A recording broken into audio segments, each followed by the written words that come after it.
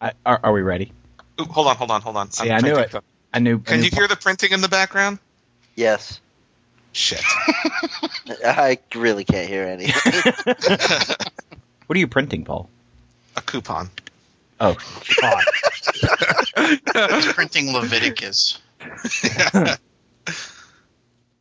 It's almost done.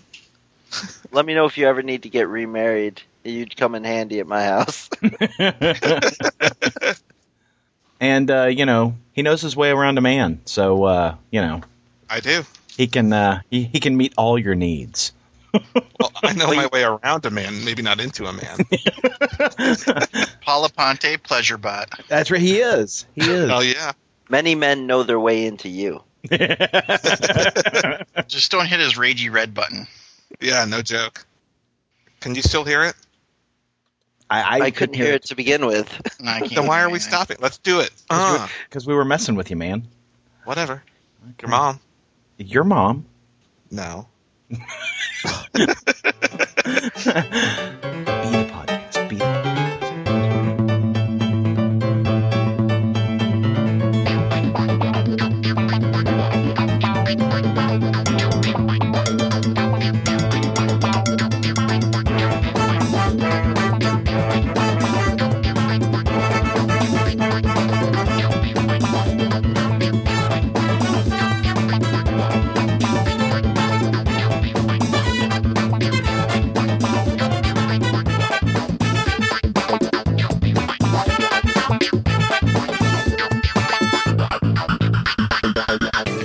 Hello and welcome to Funny Books with Aaron and Polly and their amazing friends. I'm Aaron. I'm Pauly. This is Wayne. This is the thing that should not be. And this is Tim. And I'm the only amazing one, apparently.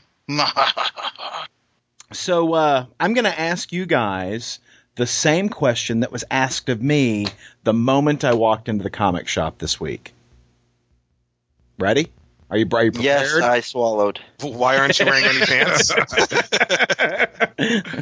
No, I didn't buy Brigade, but I know somebody who did. Which one is more attractive? Corey Feldman or Corey Haim? Right now? Does it matter? It does matter. These are does. important questions. Mm-hmm. Wayne? I don't even know what either of them look like. I'll just go Feldman. fail. Jonathan? Well, I've been accused of looking a little bit like Corey Haim, so I'm going to go with Feldman.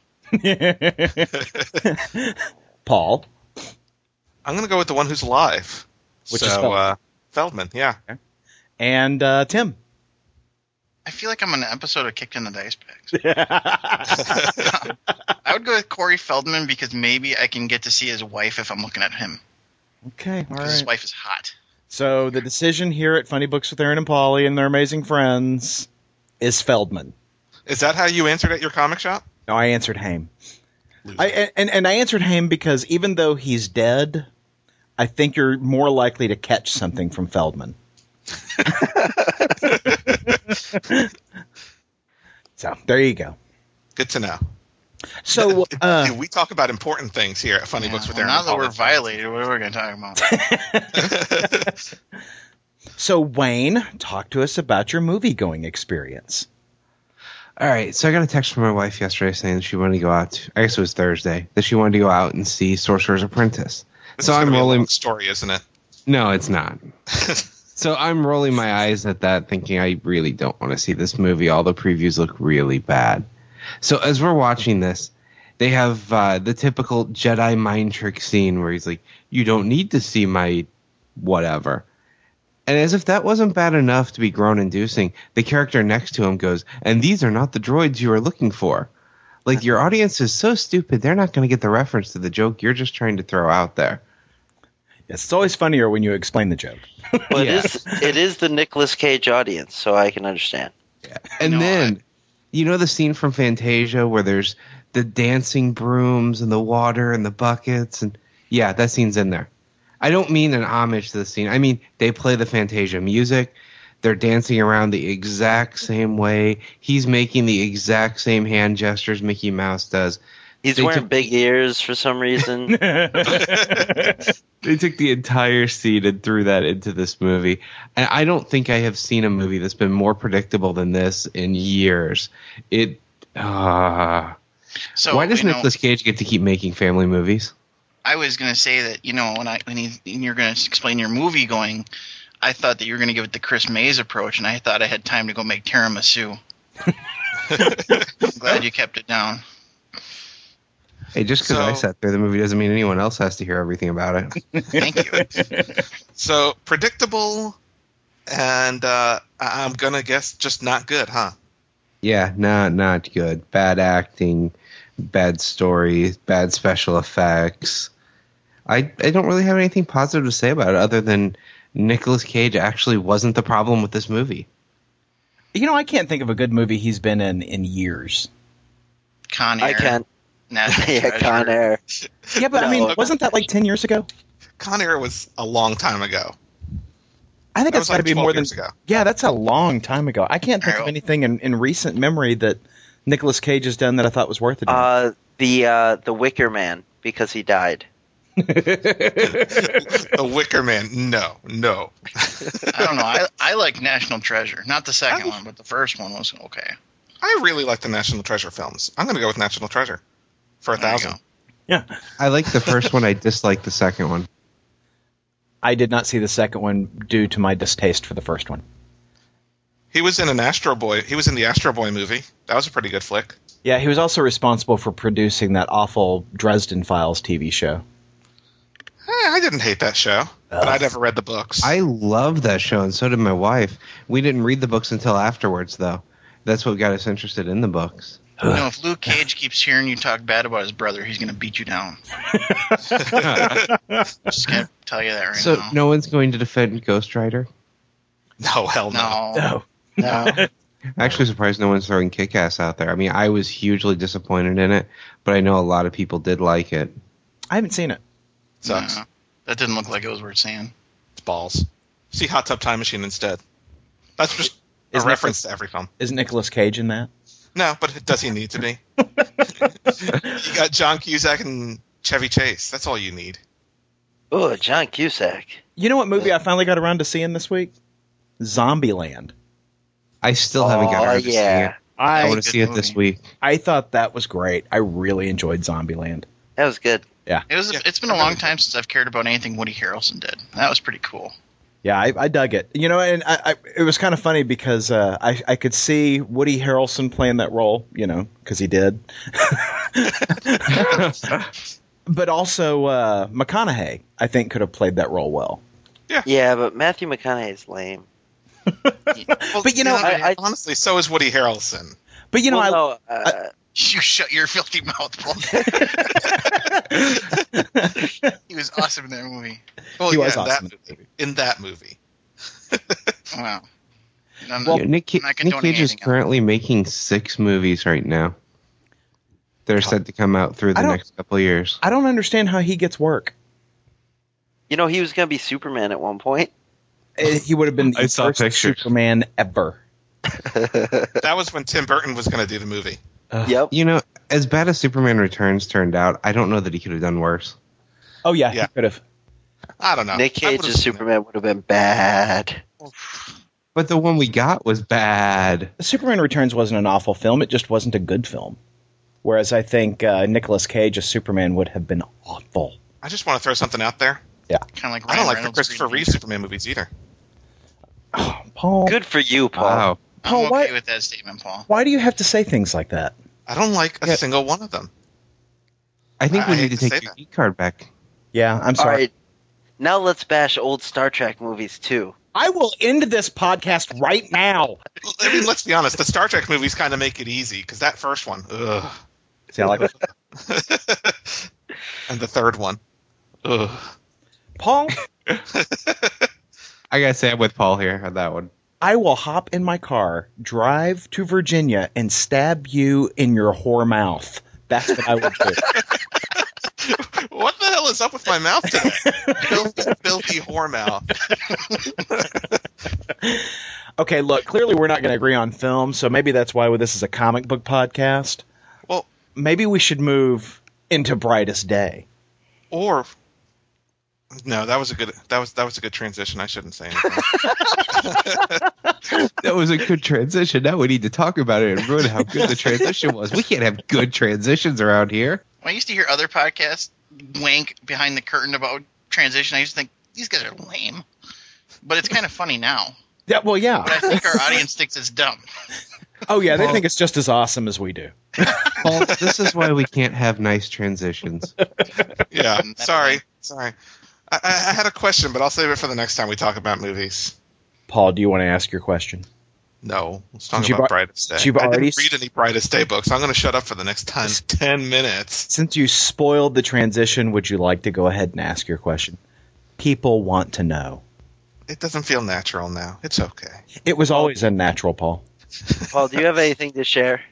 No, I'm going to sit in the corner and cut myself while you guys talk about Brightest Day. Well, Booster Gold number 34 came out this week. Wayne and I read that one. This book had the worst art of any book that I picked up this week and probably in the last month. You say that, and I had a similar reaction, but it was only on certain pages. It was the pages that Keith Giffen drew. And I got to tell you, I almost didn't finish reading it.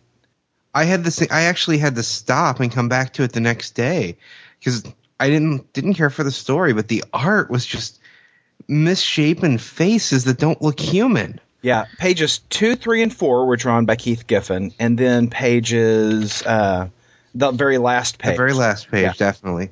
Everything that his sister Michelle was on was drawn really badly. Yeah, the pages in between that were drawn by Chris Batista were really nice.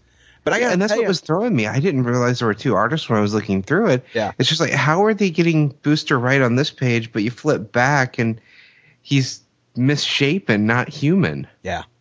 Yeah, I was reading this last night and I was like, oh God, I don't know if I can get through this, and I was feeling bad because I'd actually recommended Booster to Jonathan, and I'm like, oh man, I'm going to hear about this.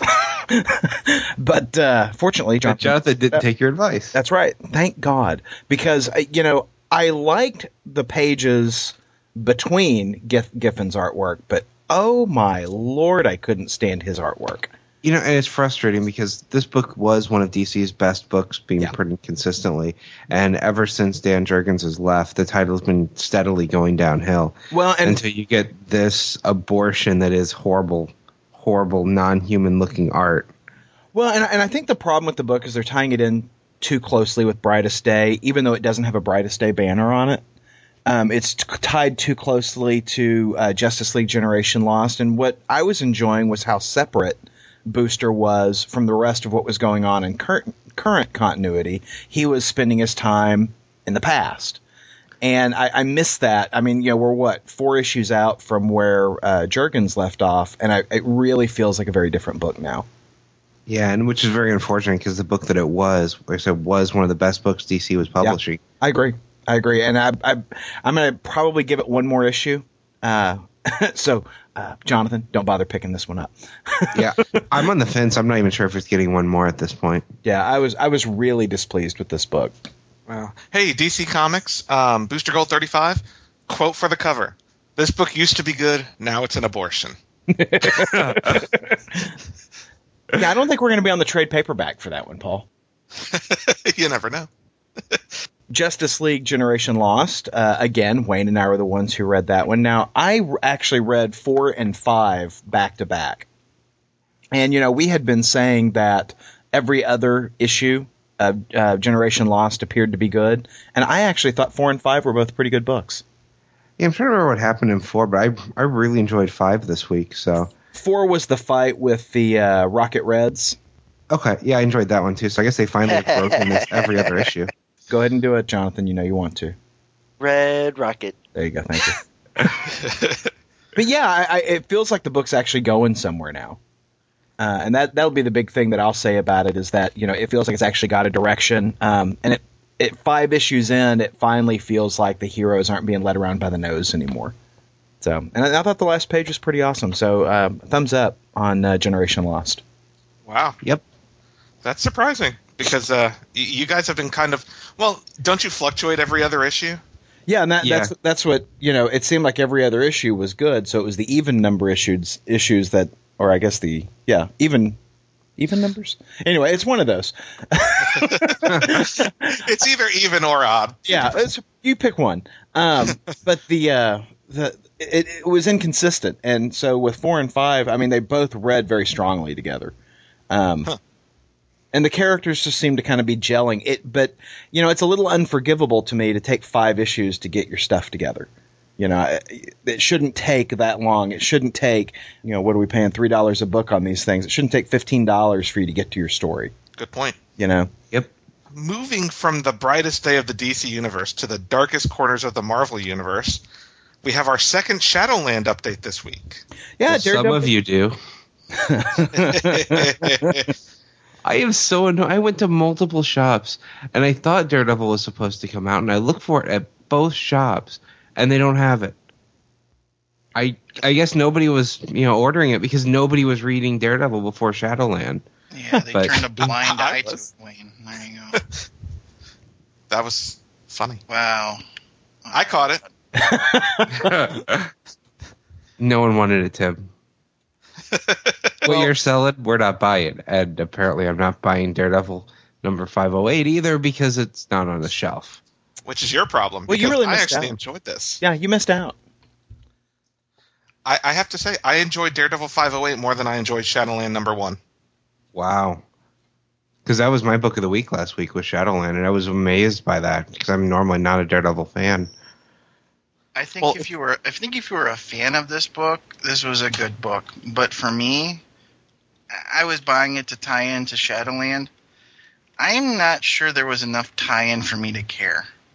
And I'm not saying this was a bad book, but I'm saying that for somebody who's not a fan of the character, I'm not sure that it gave me enough to tie into the story. Now, that remains to be seen because the story's not completely unfolded yet, but Well, I Tim, don't know if I'm staying on board. Tim, I'm calling bullshit on you. That's what I'm doing. What? Because, this book picks up immediately where Shadowland number 1 leaves off. We're You know, calling it's- shenanigans. Yeah, I know, but we're bullshit. That's what I mean. Bullshit, Tim. Tim was just trying to make me feel better while you two are pouring salt in the wound of me not being able to buy this book. No, this book very much felt like Siege when you were reading Thor and you were dealing with the secondary characters for half the book. And once I got past that, there was a scene where you noticed a couple of story beats, but they weren't story beats that I felt like I needed. That's But just me, I guess. But I think the important thing about this book, and I appreciate the distinction, you're trying to make, and the comparison you're trying to make between it and the Siege books. But the difference is that the supporting characters aren't off doing their own thing. They're all talking about the changes that they've seen in Daredevil, the changes they've seen in Matt Murdock. And, is he going to be able to, some of them are going, well, he's always having a crisis, and others are going, yeah, this is pretty bad stuff. I think that you're seeing the character through their eyes, and I think that's the importance of this book in particular. So did you enjoy it, Aaron? I did. I had a problem with one page, and right. it really made me uncomfortable. And that is the lynching scene, where Daredevil and his ninjas, take up the street punks and then string them up. Upside down with a banner that hung thief. And I mean, that is straight out of, Deep South 1960s lynchings. And it just really made me uncomfortable. And it doesn't help that these are all black guys that they strung up. It made me awfully uncomfortable. And, maybe that's white man's guilt, but that made me uncomfortable in this book. But maybe that was the point of it. And maybe it was. Maybe it was. Because Daredevil's evil, And I agree. And it just, for me, it was an image that made the book less fun for me. Yeah. It's Shadowland, Aaron. It's not supposed to be fun. This isn't Brightest Day. The point. Yeah. I did enjoy the book. And in fact, I really dug the art. Oh yeah, I thought the art was great. It was very dark. I liked the art in Shadowland number 1, but it wasn't perfect. There were still some awkward poses and things like that. I really enjoyed the art in this issue. And that's Roberto De La Torre. who's providing you the art. And the art is great, and they're very cinematic shots, very cinematic pages in the story. Yeah. So, if they don't reprint this, am I going to be missing anything going into Shadowland number 2? No. Yes. I don't know. We have to see Shadowland number 2. But, a lot of, I know Tim says that nothing happens in this issue, but I feel like a lot happens, at least to the supporting cast. Yeah. I think Shadowland, the series, is going to focus on the heroes and how they deal with Daredevil, whereas the Daredevil series is going to focus on characters like Foggy Nelson and his supporting cast and how they deal with him. So, I don't know, that page with Matt Murdock opposite the Shadowland checklist seemed to be an important page to me. Oh, that irritated me. I guess that's just because I was hoping it would go a different direction. I was really hoping that it wasn't, because that page in particular makes it seem like he's possessed. Yes. And I was kind of hoping that it was more of a change of his personal philosophy that was kind of pushed upon him by the cult instead of like a possession. Right. This is really interesting because this is what pushed me away from the book. If you guys remember back when I was reading Daredevil, that was when he had first taken control of the Hand, and I was talking about how awesome it was, but then it was sort of fluctuating from book to book where you didn't know like what direction they were going to go with him, which I guess is culminating here. But it's frustrating because I wanted it just to be like Daredevil making a choice and going a very dark route with the character. Yeah. I have to admit, that's kind of what I was hoping for also. I mean, the fact that he's possessed kind of shows you how Shadowland's going to end. He's going to be redeemed and he's going to be fine and all that crap. But, it's so that's a little disappointing. I wish if that was going to be the revelation, I wish they hadn't done it a week after the storyline started. Right. I wish they had revealed that in month 4 or something. But I guess it was the only way to redeem the character without actually killing him by the end. It's voodoo. What's wrong with putting him on the raft for a couple months and having a couple issues dealing with him in prison before he finally gets some kind of secondary assignment to work off his crime? That would be much cooler than. Or why can't he just?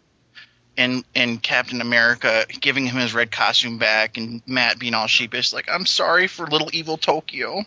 Personally, I'd like to see Marvel actually just have some balls and lead to the character having a fall. I mean, this story would be the perfect build-up. It'd be the perfect end to the character. Leave him gone for a while. His sales aren't that high compared to some of the other books. Bring him back at some point. I'm sure the sales will shoot up when you do that. But have some balls and just have the character fall. I just want to say. Oh, go ahead, Jonathan. I know we've mentioned this before, but Marvel needs some villains. They need villains in a big bad way. Not a whole lot around anymore. Yeah, and how about a villain that knows almost everyone's secret identity and has fought alongside him and knows their fighting styles? Yes. I just want to say Daredevil has. I mean, I know none of us are regular readers of Daredevil.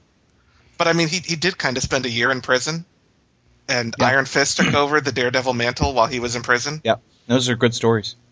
So I think they were trying to avoid a recurrence of that storyline, because he has fallen. He's been to prison, someone's taken his spot, and those were good stories. I think this was, Daredevil's kind of always doing something bad.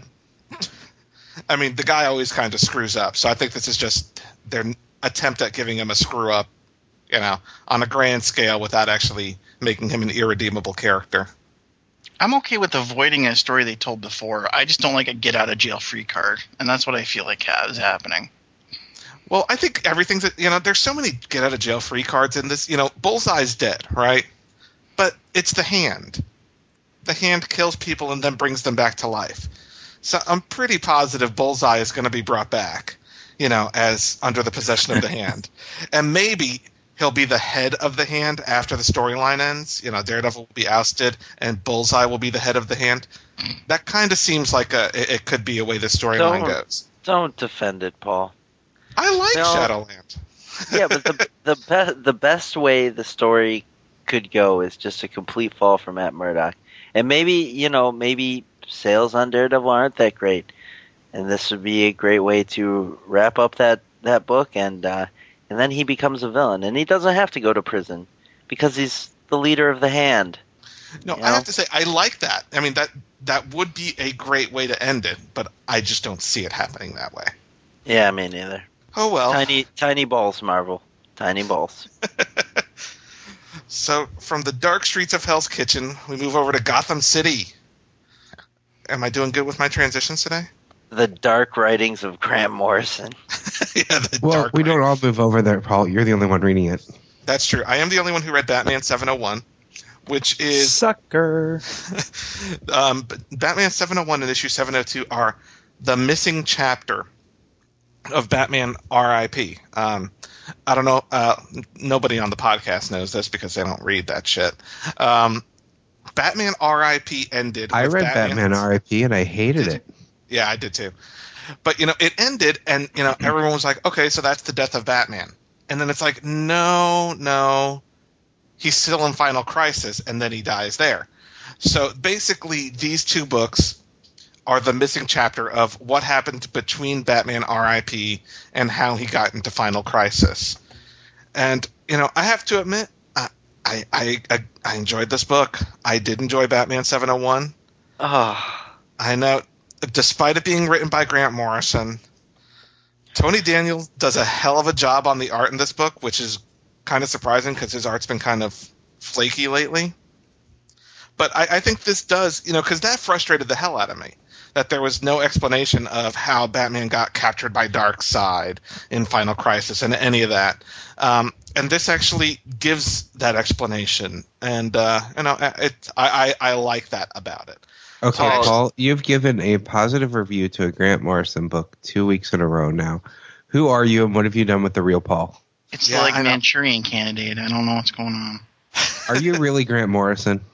I am. Wait, isn't he British? I have to have a British accent. Cheers.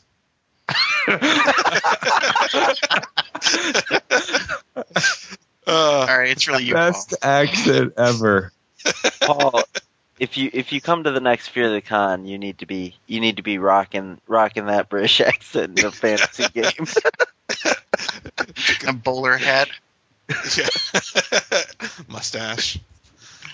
I really did like Batman 701. I hate to say it, but this is probably not going to be, unless he completely screws up the next couple of issues, which is very possible. This may not be the last time I give a Grant Morrison book a decent review. Just warning you guys. Paul, it's just a waste of time. It's only a matter of time before Bruce Wayne has half bat, half human babies, like a nest of them.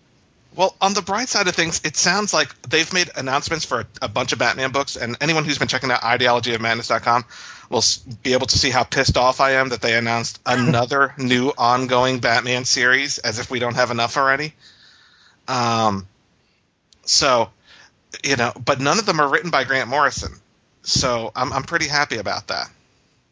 So, I'm happy I might have a Teen Titan bunny. This is going to be great. just to clarify, he said buddy, not bunny. I will not be it's Teen Titan Bunny. The funny thing is, what Tim's referring to there is Paul sent out a tweet about how, he had this whole list of reasons why he was thinking about getting Teen Titans. And I'm reading the list and I'm basically checking off, that's why I don't want to read it, that's why I don't want to read it, that's why I don't want to read it. Teen Titans is going to be written by J.T. Krull, starting I think in October, and they're going back to the Teen Titans team that I like, with Superboy, Connor Superboy, and Wonder Girl and all them. But they're bringing Damian Wayne into the mix. I think it would be interesting because I've liked Damian Wayne's character, the way they've been showing him the last couple of months. So I'm interested in seeing that team dynamic. So I will give it an issue. I will be Tim's Teen Titans buddy for one issue. Sweet. And see how it goes from there. Only book that I've liked Damian Wayne in was, I admitted last week, I really enjoyed his character in the last issue of Red Robin. I thought that was very well done. Other than that, I've still hated the character every time I've seen him. I can't hear you say that and not think of Damon Wayans. You can't don't be hating on friend of the podcast, JT Krull, Wayne. He will rock it. I have no problem with JT Krull, I just hate Damian Wayne. He has a cool last name. Just putting that out there. Yeah. since there's no possible way to transition from Gotham City to space, let's just talk about the Thanos Imperative #2. Yeah. Someone skilled at transitions could do it, Paul. Paul's remedial. Yeah, I'm doing okay. All kinds of good blowing up in Thanos Imperative #2. Be sure and check out our interview with Dan Abnett and Andy Lanning, which is out there on our new Comic Book Day interviews from this prior Wednesday. I thought that interview was a lot of fun, so be sure and check that out. I wasn't going to pick up Thanos Imperative #2 until you recommended it. I didn't hit the comic shop until yesterday. So I picked it up, and damn, this book was awesome. I told you. It really was. I really liked the first issue, but I was like, I'll just wait till the trade or something. But no, it was really, really good. Yeah, I really dug it. Toggin. I was so into it. As not many comics have moments that where I'm laughing out loud or like this had it, especially spoiler when Galactus joins the fight with the other big dudes I don't know. The Celestials, yeah. Oh, that's what they were. Yeah, I had no idea who those guys were, but I was like, they're big and they're awesome. Let's do this. Like I was in for this issue, and I rode the wave. It was awesome. Well, and that last scene where the Galactus engine emerges out of the vault. Oh yeah. This book is just a lot of cool stuff happening, stuff blowing up. I mean, this is a summer blockbuster movie. It's big, it's oversized, crazy stuff happens. I'm thoroughly enjoying this. This is just fun from beginning to end, and lots of Rocket Raccoon. See, that's my issue with the book. I don't like the way that Rocket Raccoon is drawn. I don't know. He just looks a little too much like a real raccoon.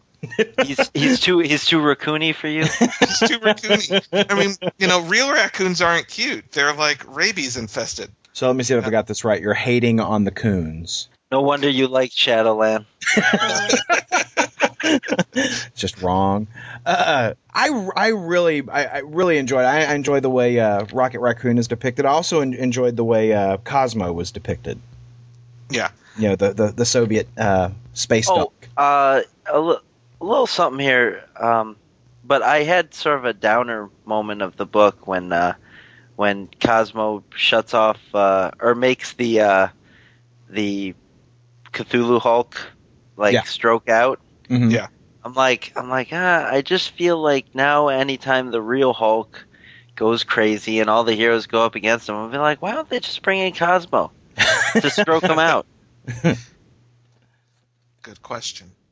Yeah, it's gonna be the one. It's gonna be the one that I'm gonna have to ask myself from here on out. They can't do things like that. Well, it's funny because the last page of the last issue was the reveal of the Cancerverse Defenders, right? And the Guardians of the Galaxy takes them out in about 3 pages. Yeah. And because they come from the Cancerverse where there is no death, they instantly come back to life, which kind of surprised me that the Guardians of the Galaxy killed them, not just incapacitated them. They tore off their heads, right. They kicked their ass all over the place. So they come back to life, and then Thanos just vaporizes them on the next page. Yeah, that was awesome. Like when Thanos was it shows Thanos starting to get up. I was like, yeah, it's on now, because I was sort of kind of bummed out. I was like, I hope he's not all unconscious and stuff through most of this series.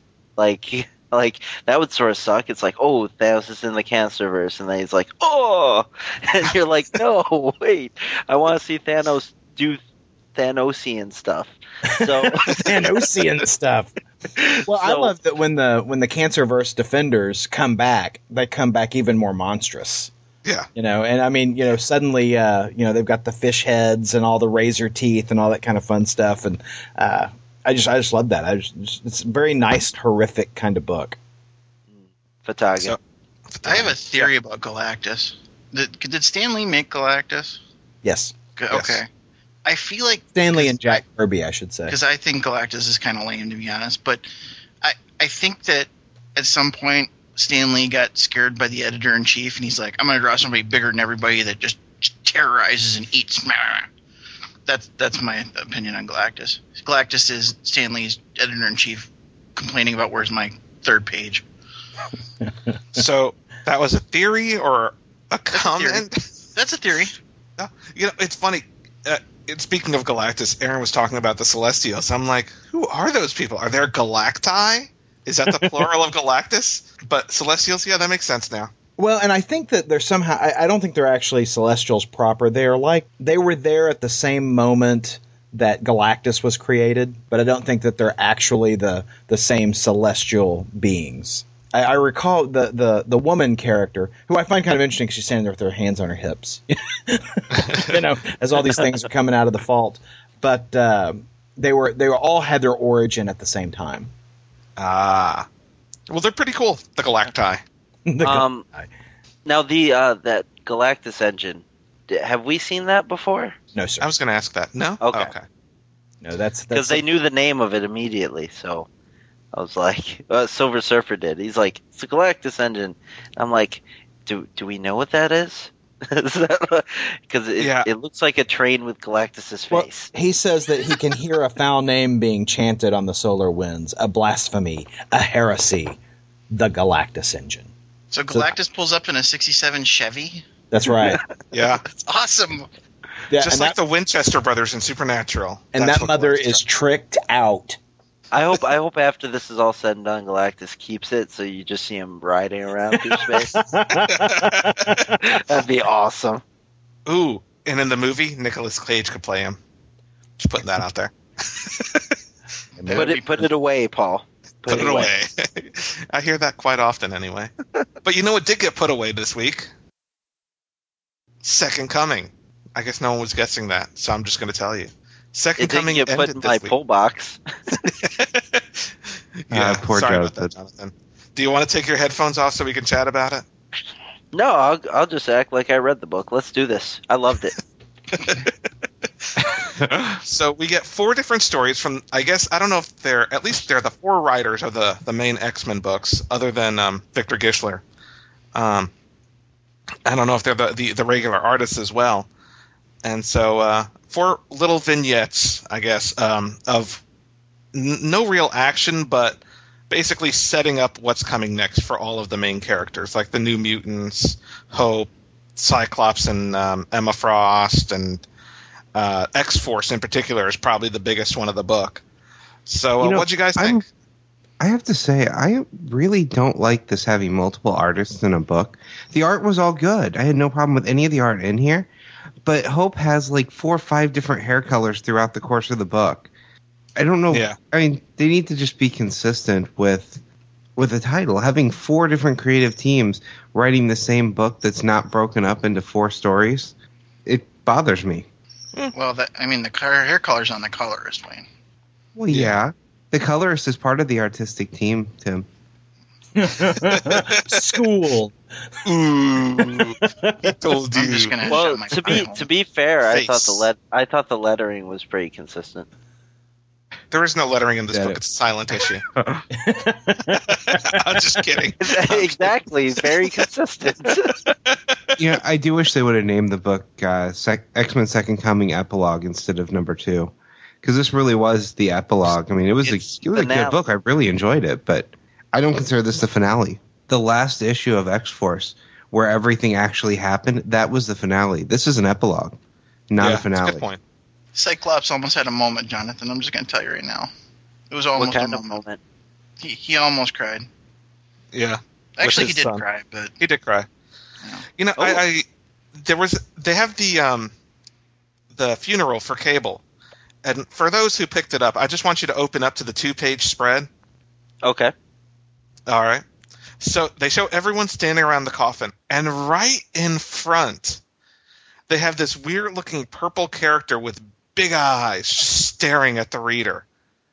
And I'm like, that just seems oddly placed. I'm like uncomfortable. It's like this nice pretty picture. Everyone's sad. Everyone's head tilted down, except this one purple character with big eyes who's staring at the reader. Now I'm glad I don't have this issue because what I'm picturing in my head looks hilarious. I didn't even notice that. Thanks, Paul. Seriously, it freaked me out. I was like, I didn't notice it until you just pointed it out, but you're totally right.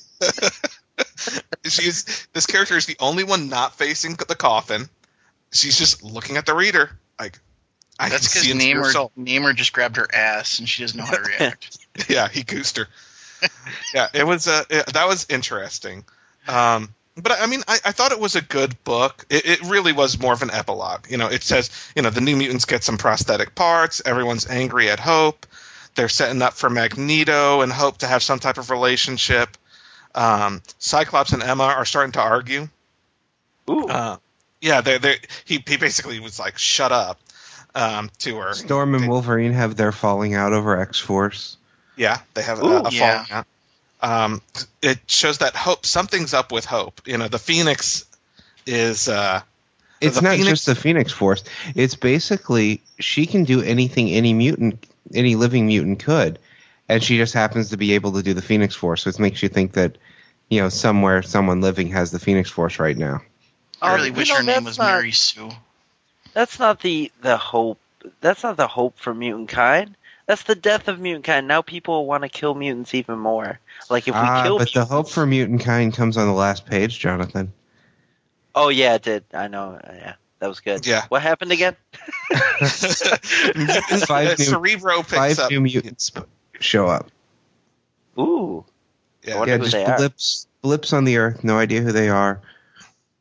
Yeah. Couple of big events. There's that. There's the Phoenix scene where Hope is standing around a campfire, and Emma Frost sees her, and the campfire turns into the Phoenix. Hope looks at her, smiles, and says, "Well then, little spirit, prepare."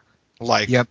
And the Phoenix face comes out of Hope's hand in fire as well. Yeah, so that was interesting. And then there was the reveal of the new X-Force team, which Cyclops disbanded X-Force, and Wolverine basically says, "Well, screw you, I'm going to have my own X-Force team." And so there's a new X-Force team, which, makes even less sense than the last one. But I like the look of it. I may actually pick up the next issue of X-Force. The last one made perfect sense. Well, this one is, you've got, is it Weapon Zero? Agent Zero? The guy who's dressed in all white? I have no idea who the character is. The Grant Morrison guy? Yeah, that guy. Oh. Archangel, Psylocke, Deadpool, Wolverine. Oh. See, I like the idea of having Psylocke and Archangel in a title together because I used to love their relationship before they broke them up, and I'm kind of hoping that develops again. I thought those two were a great couple back in the early 90s, before Grant Morrison stepped in. I'll put it that way. I mean, I guess my problem with it is Deadpool. I mean, that's my problem with the team. I have a problem with Deadpool. I have no business being on a team. I think that Archangel and Psylocke are the only good choices for that team. But at the same time, I don't like Archangel being on that team sort of takes away the point of him being on the first team. Because, I mean, is X-Force going to be doing the same stuff, like killing people and stuff? Well, no, Except because without Cyclops knowing this time. There's a scene where Wolverine tells Laura that she's off the team. And it's not going to be the same. Then Archangel being on makes no point. Like Yost and Kyle specifically put Archangel on there to show his dark killing nature, to put him on a team where he doesn't kill now, and it's in fact it's the same name team, X-Force. Oh no, I get the impression this team is still going to kill. Yeah, especially with this lineup. They're going to continue killing. It's just Cyclops isn't sanctioning them anymore. It's definitely the same MO. They're not going to change the MO. Yeah. And they're not X-Force Wolverine anymore, shouldn't be on that team. He's an Avenger. This is bullshit. Like, he can't be killing people in one book and then all, like, heroic in his yellow and blue in another book. But it's a secret. Maybe they should have named this the Secret X-Men. Instead of God. Instead of the Uncanny X-Force? Because that's now the book now. Uncanny all right, now, after reading Second Coming #2, true or false, Victor Gischler's X-Men is going to have nothing to do with what the rest of the books are doing.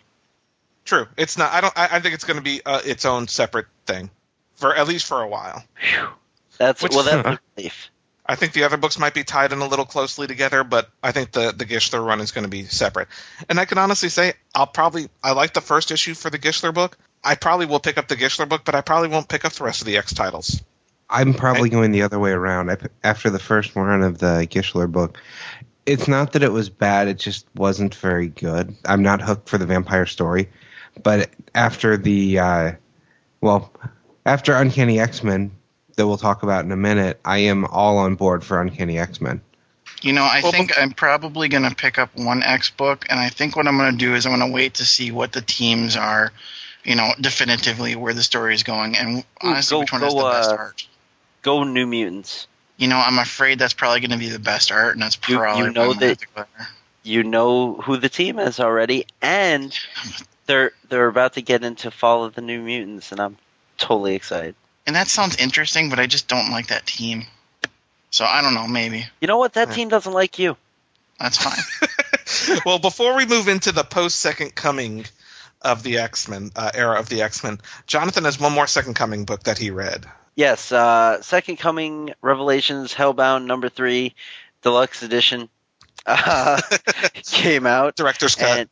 And I was really disappointed with the end. Basically, Gambit turns out to be the big bad guy in the story. So Not much so again. Why do they need to keep taking Gambit down the bad guy path? Because I like he is the a bad guy. Everyone likes the character, but he's the bad guy. It's just how it is. Like, it's like in Lost. Like, everyone liked Charlie, especially chicks, but he was still useless no matter how many people liked him. And deserved to die. True. Yeah, so, alright, Gambit's just a bad guy. People like him, but he's just a bad guy. So, Gambit's the big bad guy at the end, so much so that the demon that was holding Illyana there teams up with the X-Men to fight Gambit. Pixie ends up stabbing him through the back with her sword, but at the end of the book, he's still alive and is coming home with them. And it's just like, well, now that that's over, like I was just like, really? No one died? Everyone comes back from this? Seriously? I have to say, if you would have just told me that Pixie was the one to take Gambit out and actually kill him, I would have been ranting for the next 10 minutes about such a worthless throw-off character being the one to actually take Gambit out. Hey. Out of all the new X-Men, I would say that Pixie's the most interesting. That's not saying much, though. Yeah, but it is because of her interactions with people like Illyana. Like, she is a more interesting character, but I think even better would have been if she would have killed Illyana. Because there's a point in the book where she's going to kill Illyana, and Illyana tells her that she needs to do it. Like, she's like, kill me, take the rest of your soul back, I'm not a good person. She pretty much tells her, like I would kill you and all of your friends if given the chance, and Pixie decides not to kill her, and I'm just like, no matter how much of a hero I am, I think when somebody tells me, when somebody asks me to kill them because they're going to do bad things to me in the future, I'm going to have to comply. Saying Pixie's the best new X-Men, saying she's the most polished turd, though. I'm not down with that. Turd. I don't think Pixie's going away. I think the rest of the new X-Men will die but Pixie will stick around. She's part of the X-Men now. Yeah, and she's in the Gischler book, so. Yep. She can stay there. But so my biggest disappointment was that everyone made it back. No one died, even against all odds. They really weren't in any danger because apparently you can get stabbed through the chest, and you're just like, oh, well, I'm all better now. Let's get out of here. That happens to me all the time. So that's it with that. What happened in Uncanny X-Men Heroic Age? Tim, Wayne? You didn't get that one either? Man, your shop sucks worse than mine. You got nothing this week. No Daredevil, no Second Coming, no Uncanny X-Men. Well, to be fair, I didn't request the Daredevil. And I chose not to pick up this book. So tell me why I was wrong. I can't tell you you're wrong. Yeah, you're not wrong. Well, I have to ask a super quick question. Who's the character with the cat on her head? That's Princess Power. From The Runaways. Oh. No wonder I don't know. Okay. I have no idea who it is. I just know the name now. The Runaways was actually the first. If you get the first trade, maybe the second trade, it was a really good title. They have. It's kind of like Young Avengers, where they don't really do anything with them unless there's a big event that they can throw them into now. But the team is actually very interesting. It's a good concept. But her character here was very poorly done, and she's my least favorite character of that run. Okay, so let's set this up. There's 3 distinct stories. There's a story that's tied around Cyclops, there's a story that's tied around Beast, and there's a story that's tied around Hope. With 3 different creative teams, continuing my bitch about creative teams. Now, this book was the second worst art of the week for me. Every scene with Beast where his face is elongated. Oh, God. It's okay, painful. I thought we were going to start with the good stuff, but let's talk about this. I didn't think there was a Beast that was drawn that would make me think that Cat Beast was all right.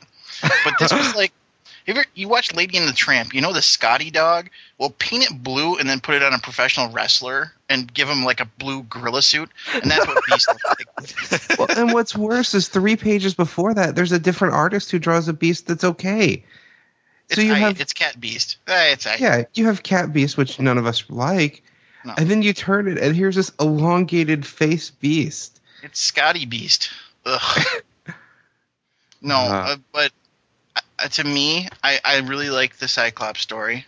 Cyclops. I really hated the Cyclops story too, so I'll let you go. I liked it. So Cyclops decides he needs to go blow off some steam, so he goes dinosaur hunting in the Savage Lands, which, it's kind of weird, but whatever. And Steve Rogers shows up, and they start having a discussion about, leadership and all that, and I thought that was a cool story. Here's my take on it. Cyclops has been such a flat character. Now we need to see an emotional outburst. So let's send him to the Savage Lands so he can hunt endangered species that are extinct everywhere else on the planet, slicing through them with his optic blast, killing, a species that is on the verge of extinction at this point. Just so at the last minute, Cap can show up and kill another one with a bow and arrow. So they can have a heart-to-heart. They're Americans, that's why. Well, I didn't know you remember a PETA, Wayne, but I really like that story.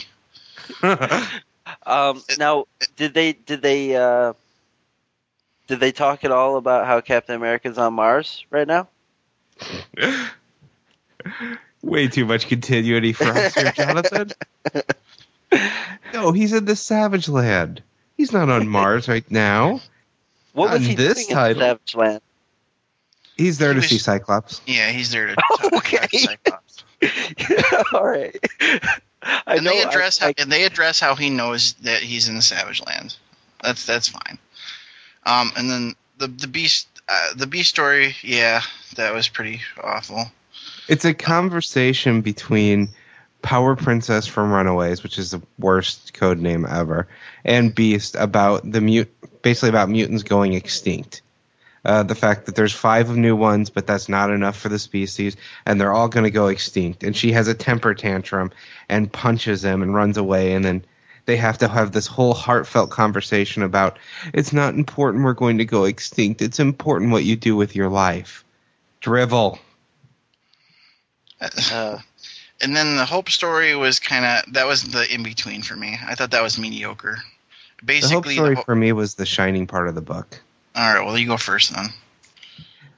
All right, so Hope goes to the Fantastic Four, and they do all these experiments on her, that was the okay part of the book for me. I kind of like seeing Franklin there. I kind of like that this does fit in with like what we're seeing in Fantastic Four. It's not a different take.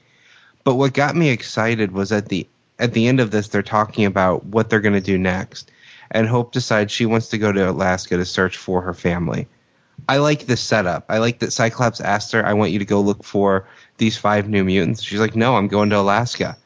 And he finally does agree to just let her go to Alaska. That he has the first heartfelt conversation that they've actually had where they're on the same page and he understands where she's coming from. And it sets up what we're going to see in Uncanny X-Men starting with 526.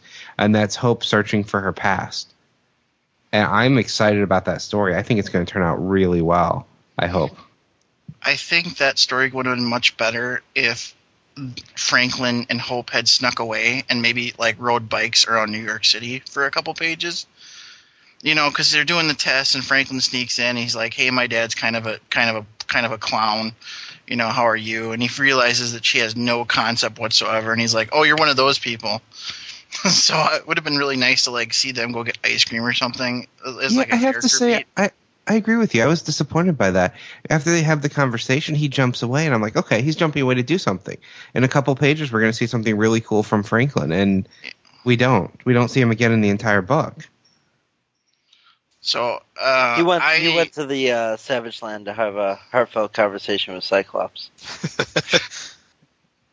Actually, Jonathan, I just realized glancing through this that we didn't touch on something else that happened in Second Coming #2. Cyclops gives Rogue basically yells at her for letting Hope get involved in the fight and benches her. Yep, you're off the combat roster. She's like, "Well, I was off the combat roster when all the Sentinels showed up too, but I didn't sit on my thumb." So it's like, whatever.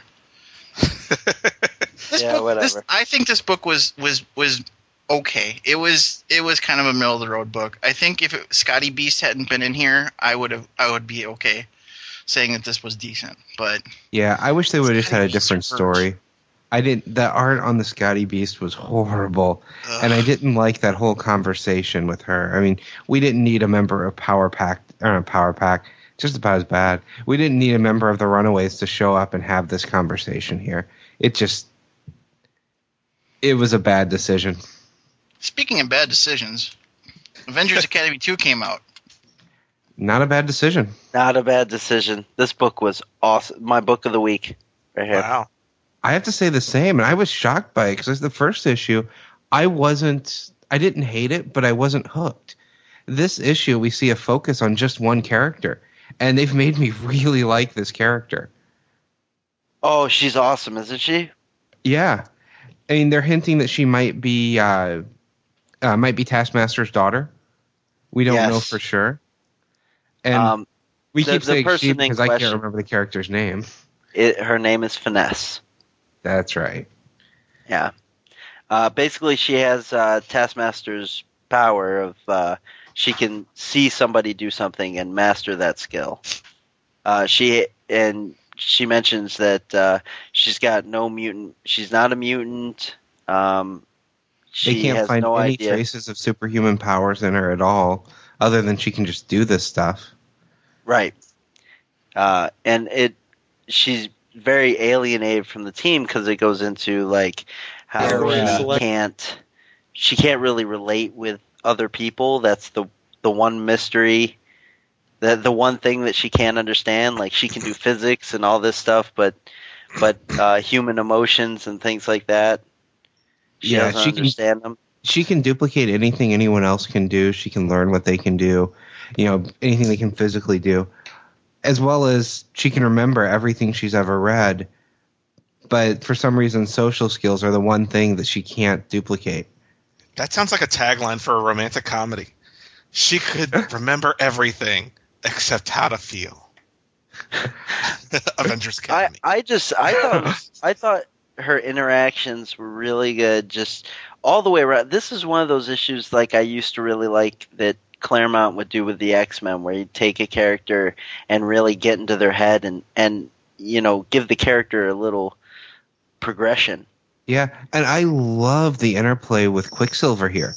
Like, I am not a fan of Quicksilver's character at all, and they're feeding these kids the line that Quicksilver, when he did all the bad things about creating the war between the Inhumans and Earth, they're feeding everyone the line that this was a Skrull, and she just walks in and calls him on it. There's no Skrull. This was you. Skrulls aren't affected by the Tarragon Mist. You got your powers back by it. Yep. And that sounds kind of good. And at the very end, she revealed, she pretty much blackmails Quicksilver into teaching her what Magneto taught him, and that's the to be continued cliffhanger. So I think I'm in on this series, man. Like, issue 2 was better than issue 1, and Yeah. I think they're probably going to focus on a different character for a while. I think they're going to do probably this kind of story where it gets inside the head of one of the characters. I think they're going to do that for most of the characters throughout the first 12 issues or so. I think it's a great idea. Like I said, that's a technique that Claremont did quite a bit back in the X-Men days and the New Mutant days, and I think it's a great technique. It makes you feel like you're reading something important to the history of a character rather than just what we read. Yeah, and when you do that, if they decide to kill a character after the first big arc, that means more to you because you've actually invested in it. Right.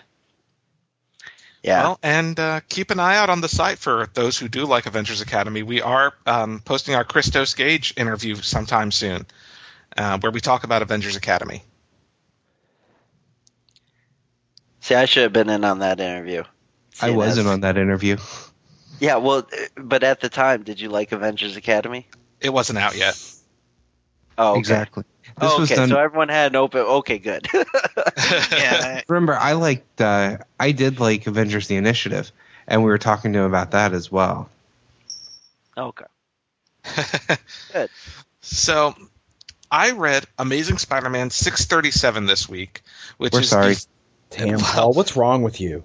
Well, I'm going to put it out there. This is the longest run I've had on Amazing Spider-Man since Brand New Day started.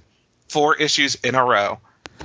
The Grim Hunt storyline, written by Joe Kelly, with art by a variety of artists, Michael Lark. And I remember reading the preview of it and not being all that interested based on the preview, the free preview that was given out. I loved this storyline. If it wasn't for our Indie Spotlight coming up here in a couple of minutes, this would have been my book of the week. Loved this issue. Basically, Kraven's family, his wife, his daughter, his son, and his brother, the Chameleon, are bringing Kraven back to life by killing. But their goal is to kill Spider-Man and use his blood to bring Kraven back to life. But who they end up killing is Kane, the clone of Spider-Man from the Clone Saga. So Kane is dead. I liked Kane. Yeah, I don't like that he's dead. Yeah. Well, I won't ruin the end of the good book. But so you can't. I won't read it. Yeah, that's true. Well, he comes back to life as a character called the Tarantula. So I'm not entirely sure what that entails, but this was a very, very dark series, dark storyline. I think they tried to make it as dark as the Kraven's Last Hunt storyline, and it succeeded. It was very dark. It was very gritty, not heroic age stuff at all. They basically, they piss Spider-Man off. I mean, they take his friends, including Aranya, the Spider-Girl. They torture them. They've killed a couple of them, and he basically goes off the deep end. And he uses his sticky hands, his spider hands or whatever, and he puts them on Kraven's wife's face, and he pulls off her face. No, I mean, that's not very heroic agey. No. He goes off the deep end. I mean, like I said, he yanks off her face. There's a big hand-shaped piece on her face that doesn't have skin now. Well, it doesn't matter because Kraven kills her at the end of the book. But this was a damn good storyline. A very dark, but if this is what Brand New Day was building up to, then I won't say Brand New Day was worth it, but at least it ended well because this was awesome. And I know starting next week is the One Moment in Time storyline, which kind of is I guess wraps everything up. But I really, really enjoyed The Last Hunt, and I would definitely recommend picking it up in trade, or if you can find the 4 issues, pick it up. It brings Kraven back, kills off a bunch of characters, and it's a darker Spider-Man story than I've seen in a while. And I know that's not typical Spider-Man, but some of my favorite Spider-Man storylines are the darker ones, like Kraven's Last Hunt, and this felt very much in that same feel, and I really, really dug it. So, are you on board for One Moment in Time? I'm on board for the first issue of One Moment in Time. I know if it sucks, I'm definitely going to try again after One Moment in Time. There's a storyline called Survival of the Fittest that Mark Waid is writing, and I'm very interested in that. So I'll be on board for. I probably do the same. I think I'll pick up the first issue of One Moment in Time to give it a chance. Definitely when Mark Waid comes over, I really enjoy his writing, so I will give that a chance too. Yeah, but Grim Hunt was definitely good. And like I said, I haven't been reading Spider-Man, but you don't see much of the supporting cast in here, which I mentioned a couple weeks ago is kind of what bugs me is the way the new Spider-Man universe is set up with his characters and his roommates and stuff like that. And you really don't see them in this storyline. So I got to just enjoy a good Spider-Man versus Kraven and his family story. Now, I also picked up this week Gorilla Man #1. First issue of a limited series featuring the character from Agents of Atlas, and sadly they announced that Atlas, which Jonathan and I both dropped, is actually ending with issue #5 because of poor sales, probably because Jonathan dropped it. But Gorilla Man #1 came out this week, and Aaron and I read it. So what'd you think, Aaron? I dug this book. I thought this book was a whole hell of a lot of fun. There's just nothing better than, the gorilla running around shooting folks. This was actually more along the lines of what I kind of expected Hit Monkey to be like. This was just a whole lot of fun. It was played for laughs. It's a lot of adventure. I really enjoyed this book, and I like Ken Hale. I enjoy that character. And Jeff Parker's got a good handle on these characters. He's voiced them well. There is kind of there's something of an Atomic Robo feel to this book. I don't know if you got that or not, but a little bit. It's just that it's the style of the artwork and the type of the story it's telling. I really dug it. I dug this book a lot. Yeah, I didn't even mind the reprint in the back of the book. Yeah, I mean, it was only a couple of pages, so it's not like you paid extra just for it's only like a 6-page reprint. Right. It is an extra sized issue, so I didn't mind it so much either. Yeah. It was a good book, and I think with Atlas ending, I think Gorilla Man will probably continue. Yeah. I would venture to say we might see a couple of Gorilla Man miniseries, something like Atomic Robo or something to that effect, because he's that type of character. Well, and I enjoyed him standing on his own so much, and one of the things that I kind of observed as I was reading this is that I could easily see an animated feature on this, or even a live-action feature with just Gorilla Man pulled completely out of Atlas. Because, Ken Hale's just that cool. And I love the story of his character, that if you kill the Gorilla Man, you become the Gorilla Man. I love that about this guy, and that otherwise he's immortal. Yeah, and you get the glimpses into his past, and it was good. It was a good start. Yeah, and I do think that I thought that one panel was a little interesting where he puts on the little holographic bracelet, which makes him look human when he's walking around. Mm-hmm. And there was that brief moment where he flips into Bob's image, and he's like, "Huh, why did he leave a Bob setting on this?" I think that's going to come up elsewhere. That's possible. Yeah. So because maybe Bob doesn't look like Bob looks. That's what yeah. Which if for regular readers of Atlas who have seen how Bob eats, it's very possible. Yeah. So I enjoyed it. Good stuff. Good start to the miniseries. So, and the art was very good. Yes, I want to put that out there. The art by Giancarlo Caracuso. Good stuff. and you guys got me really curious about the whole Bob thing, because that's the only thing that might have kept me in Atlas was the 3D man mentioned that Bob had a secret. Yeah, and I was just like, wow, this is the only interesting thing going on. Anything that delves into that, I'm really interested in. Well, you know what? There's only 3 more issues for you to buy, so I'm sure it'll be resolved in those 3 issues. I like secrets. Yeah, big thumbs up on Gorilla Man. Pick that mother up. Absolutely. Well, in our Indie Spotlight this week, we only have one book, but it is my book of the week. And now I've talked about this before because I picked up a convention exclusive edition that was signed by the writer-artist. This week, The Man with the Getaway Face came out from IDW. It is an oversized 8 inches by 12 inches book, longer than 22 pages as well. I think it's probably 32.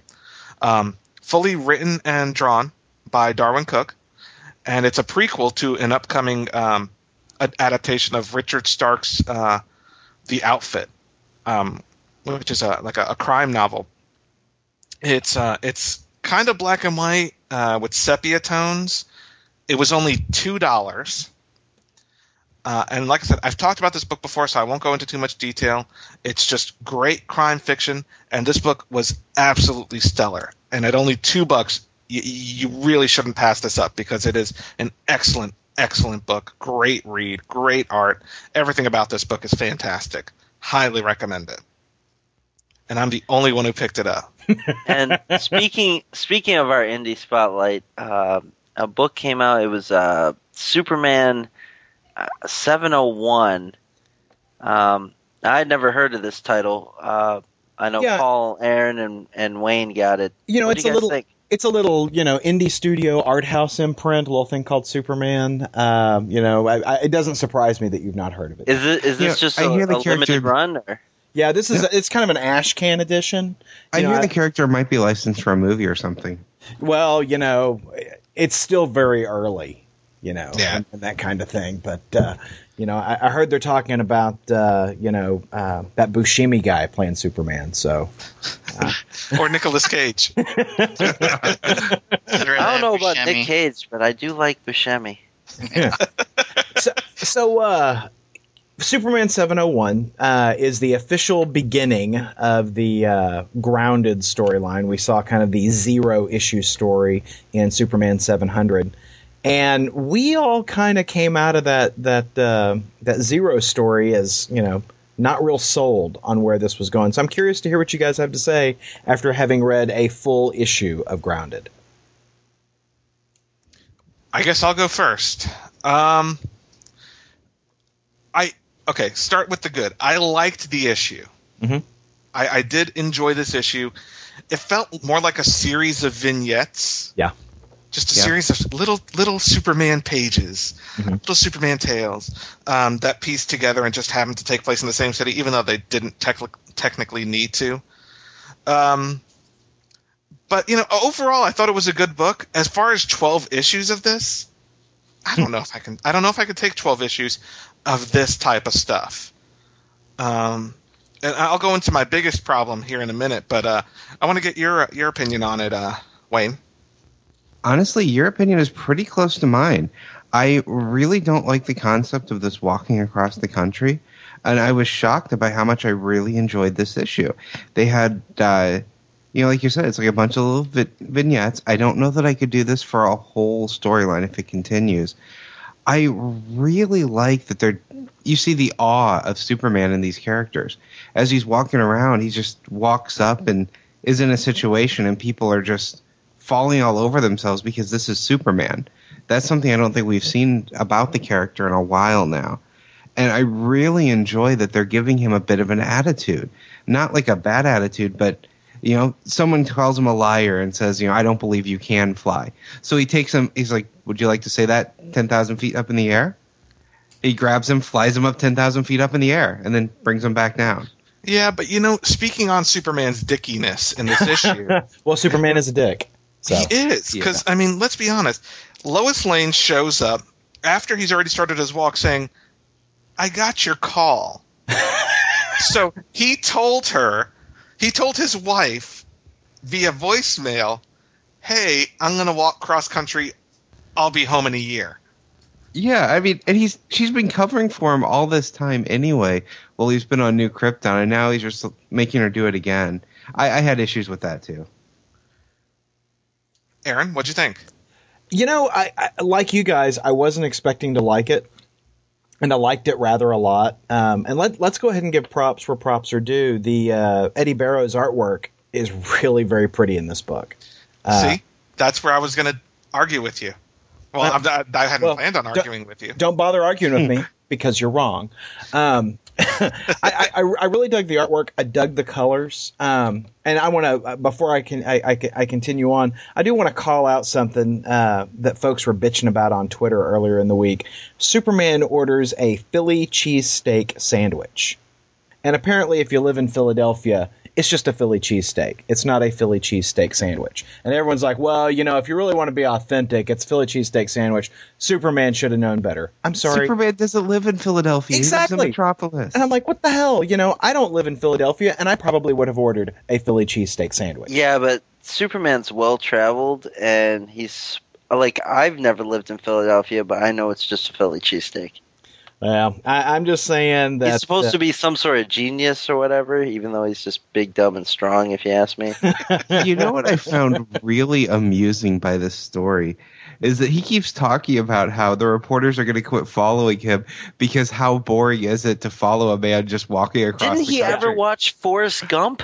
But I mean, he's saying what we've been saying all this time about this storyline is how can a storyline where he's walking across the country like this be interesting? He has those words pretty much coming out of Superman's mouth. Yeah. I enjoyed this book. I don't know how this is going to carry on for 12 issues. But the big issue that I had with the book is the same thing I had issues with on Straczynski's Babylon 5. Superman is preaching. There are times when Superman is completely out of character when he's lecturing people, and I am so not interested in. I think that's in character. See, yeah, I don't think that's Superman at all. I don't. Yeah, I disagree. I agree with Aaron. I disagree with. Because, there's this whole thing, it's, close to the end of the book, this guy's like, shouldn't you be out saving the world or something? You're a hero, right? Isn't that what heroes do? Shouldn't you be off doing stuff? And Superman goes, to be a hero, and I'm not saying I am one, I'm just saying, is to live your life in a small cell. I hated that conversation, I'll give you that. Are the principles and rules that define what you will and won't accept. Injustice, cruelty, murder. On the night they threw Henry Thoreau in jail for civil disobedience, a friend came to see him, saying, Henry, what are you doing in here? Thoreau said, no, the question is, what are you doing out there? If I'm lucky enough, privileged enough, to live in that cell, to serve in that box with the word hero written on it, then I say to you from somewhere deep inside that box, what are you doing out there? Yeah, that was completely and totally out of character. I thought you were talking more of the conversation he had with the girl on the ledge. No, I was fine with the girl on the ledge. Character. I was fine with the girl on the ledge, except when Superman starts talking about his friend that killed herself. And you know what really one of the things that does bother me though is earlier in the book they keep going back on with the Superman doesn't lie thing. Yeah. Superman doesn't lie. Superman doesn't lie. I guarantee you, if we start pulling out old issues of Justice League, we're going to find examples of Superman lying. I mean, the guy's got a secret identity. Yeah. He lies to cover that up. Exactly. He lies in the middle of fight to get strategic advantage. He's a person. People lie. You can't not lie. It's part of the nature of being a person. Superman is not a person. If he was a person, then I would like him more. Instead, he's some alien thing. He just needs to go home. Leave the crime fighting to real superheroes like Batman. Okay. I have real issues though with that whole, he's Superman. He doesn't lie thing. I don't. Yeah, it's not believable.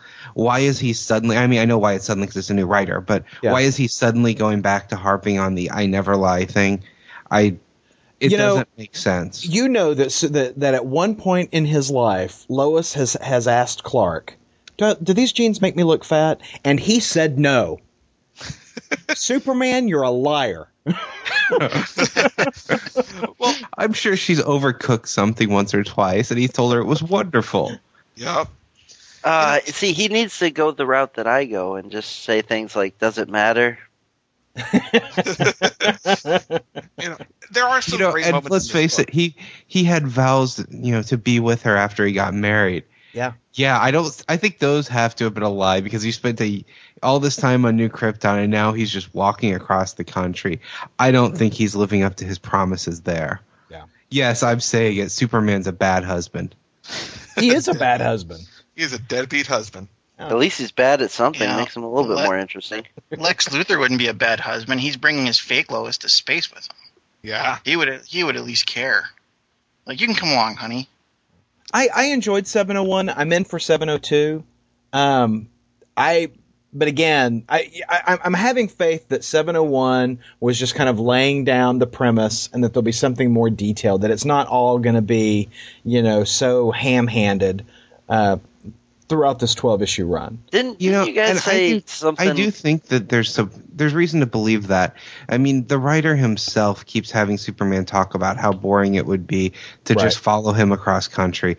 I think that that's the writer getting it, him getting that this concept is not a good concept. And I'm hoping that means it's not going to last the whole storyline, or we're going to see something else. But it may just be that him trying to lay out the groundwork of, yeah, it's a bad concept, but I'm going to make it work. Didn't you guys say something important happened in this issue? No, he just talked a woman off of a ledge. I think this could work as a 6-issue storyline. As a 12-issue storyline with no overarching story thread, I don't see how it's going to work. And if they were to put one in, I'd imagine that would kind of eliminate the point of the story. So I think I think he's going to be writing himself into a corner on this one. I'd like to see some of the other superheroes show up and call him on this whole thing and just be like, "What you're doing here is stupid. This is childish. This is ridiculous. You're walking across country. You're freaking Superman. Fly." Well, and don't you think? I mean, Superman's got villains. He's got folks who aren't just out there looking to rob banks. He's got folks out there who are looking to harm him. It seems like he's drawing a lot of attention to these communities that he's walking through. It seems to be, asking Brainiac and Lex Luthor and whoever to hit him in small town Philadelphia. Yeah, good point. Didn't you guys say something important happens in this book? He saved a human life. That's important, Jonathan. Yeah, whatever. I think it would have been more interesting if he would have ended a human life. I would have been like, whoa, I'm picking up 702. Special twist ending. If it's the first issue of a storyline, it's setting up the storyline, and it's supposed to be a character-driven story. And if it does end up being that, there's nothing wrong with nothing major happening. I don't need big changes to happen, especially in a book like Superman that's had 700 issues previous to this. I'm not expecting a big change. I just want a really good story, and I was amazed at how much I actually enjoyed this story. I didn't think I was going to like it. The concept is horrible, but it's, for some reason, for one issue, it worked. I just don't know that it can keep working. Whatevs. So, my issue with the art, I like Eddie Barrows, and I have to admit, the art was good. I don't think the art necessarily fits this type of storyline, though. I think Eddie Barrows is suited for, larger scale Superman tales, and walking across country. I don't know. I'd rather see something more like what Francis Manapul did on Adventure Comics, or something like a Gary Frank or a Steve Dillon. I don't know if we need a big superhero artist to draw Superman walking across the country burning weed. His art does one thing with Superman that's very, very common that I don't care for view-wise. I don't like having that so clear-cut cape over the shoulders look. Maybe it's just a personal thing for me with the look of it. On some pages, it's great where it's right up on the shoulders. I don't like having it droop all the way over the shoulders. It doesn't look right to me. It looks like the cape's more in the way than anything else. Yes, I'm having minor cape complaints. I like the way John Cassaday draws it on the cover. See, I actually hate the cover. I think the cover's pretty awesome. I think the cover sucks so hard. Yeah, I hate the cover. To answer your what question there, Jonathan, I like the cover. Superman walks up to a group of people that are selling drugs and has a whole conversation with them, and then burns all their stashes in their houses while he's talking to them. What kind of drugs? I don't know that it actually says. All? It matters, though. I think he just says I'd be drugs. having a conversation with Superman. Yeah. I'd be like, hey, Superman, do you know you just got the entire neighborhood high? That would not be my conversation. This is California, buddy. I have a permit. Yeah, exactly. Screw you. Check that, man. Medical marijuana. I got glaucoma, man. Okay, they do say the page before crack, meth, and heroin.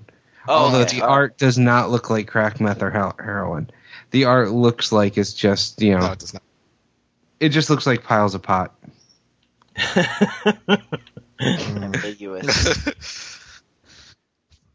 Yeah, but overall, not a bad start.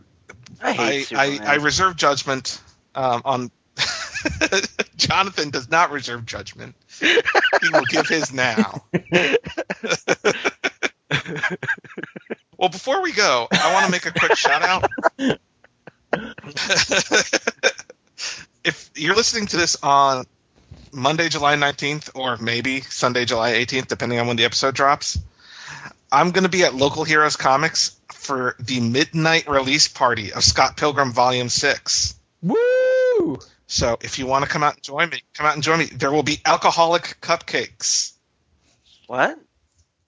Hell yeah. Oh. Alcoholic cupcakes. Yeah, Drunken exactly. VeggieTales. They might even puke on you when you try to eat them. Apparently there's some type of alcoholic filling in the cupcakes. Wow. Are Hey, you watch bringing out, those man. yourself, or are they just hosting them there? Or are you bringing these yourself? No, they are hosting them there. You know, it's not like they're going to have cupcakes and I'm going to bring a flask and just jam it in to a cupcake. Well, and I was wondering, will you be giving those out to kids, Paul?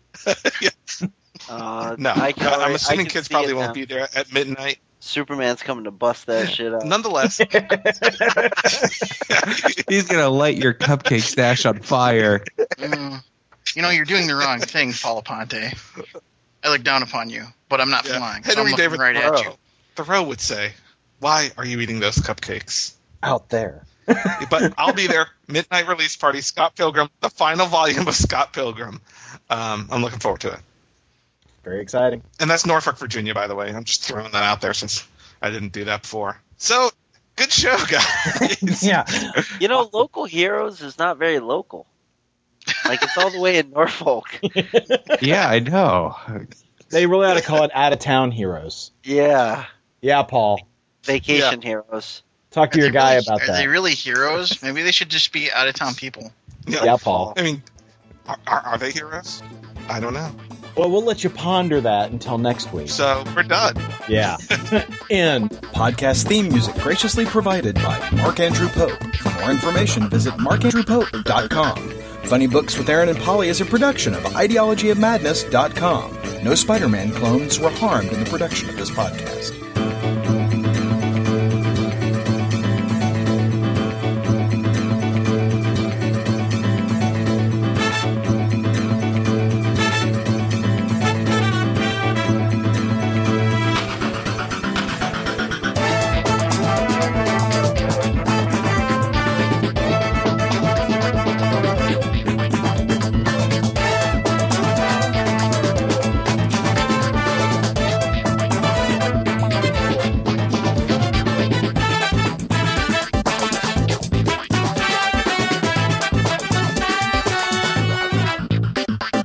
I will end this podcast right now. Red Rocket.